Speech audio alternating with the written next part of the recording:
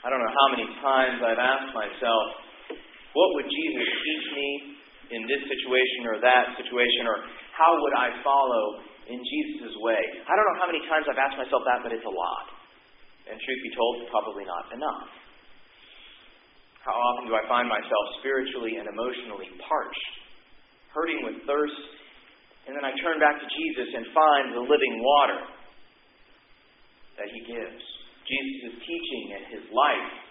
Jesus Himself is living water to give strength to the weary, to give growth to our souls, to satisfy our thirst and to carry us safely along the way. Jesus met this woman at the well and offered her the living water for which her soul was thirsty. And I love that Jesus simply ignores the customs and hatred of His people, that He spoke to this Samaritan woman in the first place. It's almost as if in His divinity Jesus was saying, you silly people, you're all my children, Jew and Samaritan alike, and I'm not going to play your games of hatred towards each other. I'm going to share myself with you. Come and have living water. Forget the customs of His times. Jesus was reaching out and offering living water to a woman in need. For us too, it doesn't matter who we are or from where we come. Jesus offers us Himself, the living water welling up inside of us to springs of water that never ends, the springs of life that never ends. Now notice that Jesus was near the Samaritan village where His disciples went to get food, but they certainly weren't going to go in there and teach. So by reaching out to this woman, Jesus was also bringing the message of His gospel to a whole city, which would not have been reached by His disciples. The woman had had 5 husbands.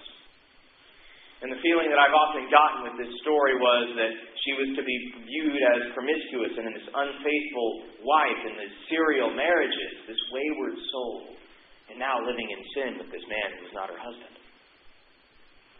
But in their custom back then, only men could divorce. Women and men weren't exactly on equal footing regarding marriage, either entering into marriage or choosing to end a marriage. So 5 different husbands had either died or divorced this woman. And now she was living with a man who wasn't doing her the honor of marrying her. She had been cast off or widowed 5 times and is now being dishonored by the man with whom she was living. This woman was definitely in need of the living water which Jesus offered. Jesus was being a light to this woman who was in darkness. Jesus was being the light to the nations which Israel was created to be. And if Israel had not lived entirely into that, Jesus was then living into that for them. The Samaritan woman then received the living water from Jesus, caught the fire of Jesus' light, and carried the fire with her to the people of her city, so that she could be a beacon for them, pointing them back to Jesus and the streams of living water. This woman, along with Jesus' disciples, were beacons for others. Or as Jesus had said, they were reapers of the harvest. Jesus said the fields were ripe for harvest, and the reaper was already receiving his wages. Jesus was receiving his wages, doing the will of his Father. What did He say? I have bread to eat that you do not know. The bread for me is to do the will of my Father. Those were His wages, plain and simple. And so He was reaping the harvest and receiving His wages in the same action. The fields were ripe and people were ready to hear Jesus' words and to follow Him and believe Him. People were thirsty for the living water which He offered. People who had been in darkness were ready for the light of Jesus.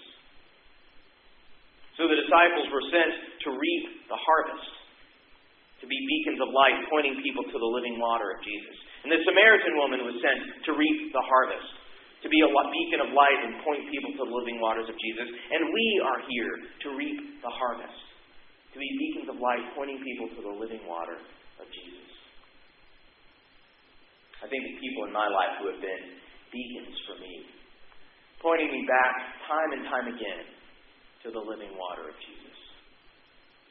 A friend in college who asked me in a public place to pray with me and to pray for me. I don't pray in public here at UT. This friend did. Another friend from college who years after college wrote and spoke beautifully about her faith, and hearing the depth and beauty of her faith strengthened mine. family members who have stuck their noses in cautiously and lovingly into our lives, and to advise and to pray and to be beacons of Jesus for me. Parishioners who have lovingly advised that I didn't seem to be leading the way Jesus probably wanted me to lead. I'm guessing we've all got stories of people who have been beacons for us, pointing us back once again to the living waters of Jesus. Many of us have been those beacons for others as well. And that's who we are, individually as Jesus' disciples, and as the body of Christ at St. Mark's. We are beacons to each other, and St. Mark's is a beacon to the community. As Jesus said to His disciples, the fields of Bay City are ripe for the harvest. There are so many who are thirsty for the living waters of Jesus. So many who are in darkness of one kind or another. And there are many who need us to be beacons of light.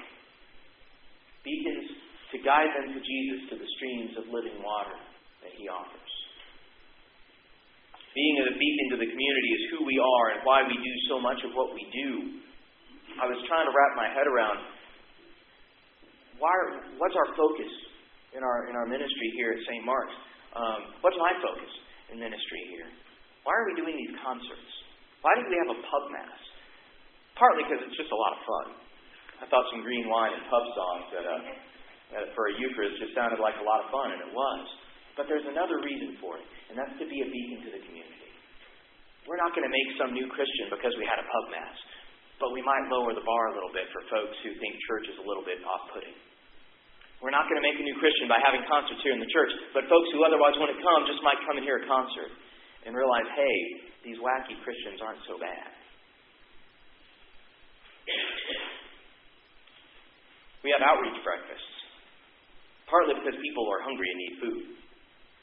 But we also do that here because people need a beacon to remind them of the living water of Jesus. We have personal invitations that we give to our friends to invite them here, to be here ourselves, because even being here in the first place, we're serving as beacons to the community. Beacons to folks who come here for the first time and aren't sure if they're welcome. And there's no one here to welcome them other than us, we, all of us. Kristen is coming here for the first time since our daughter was born this morning.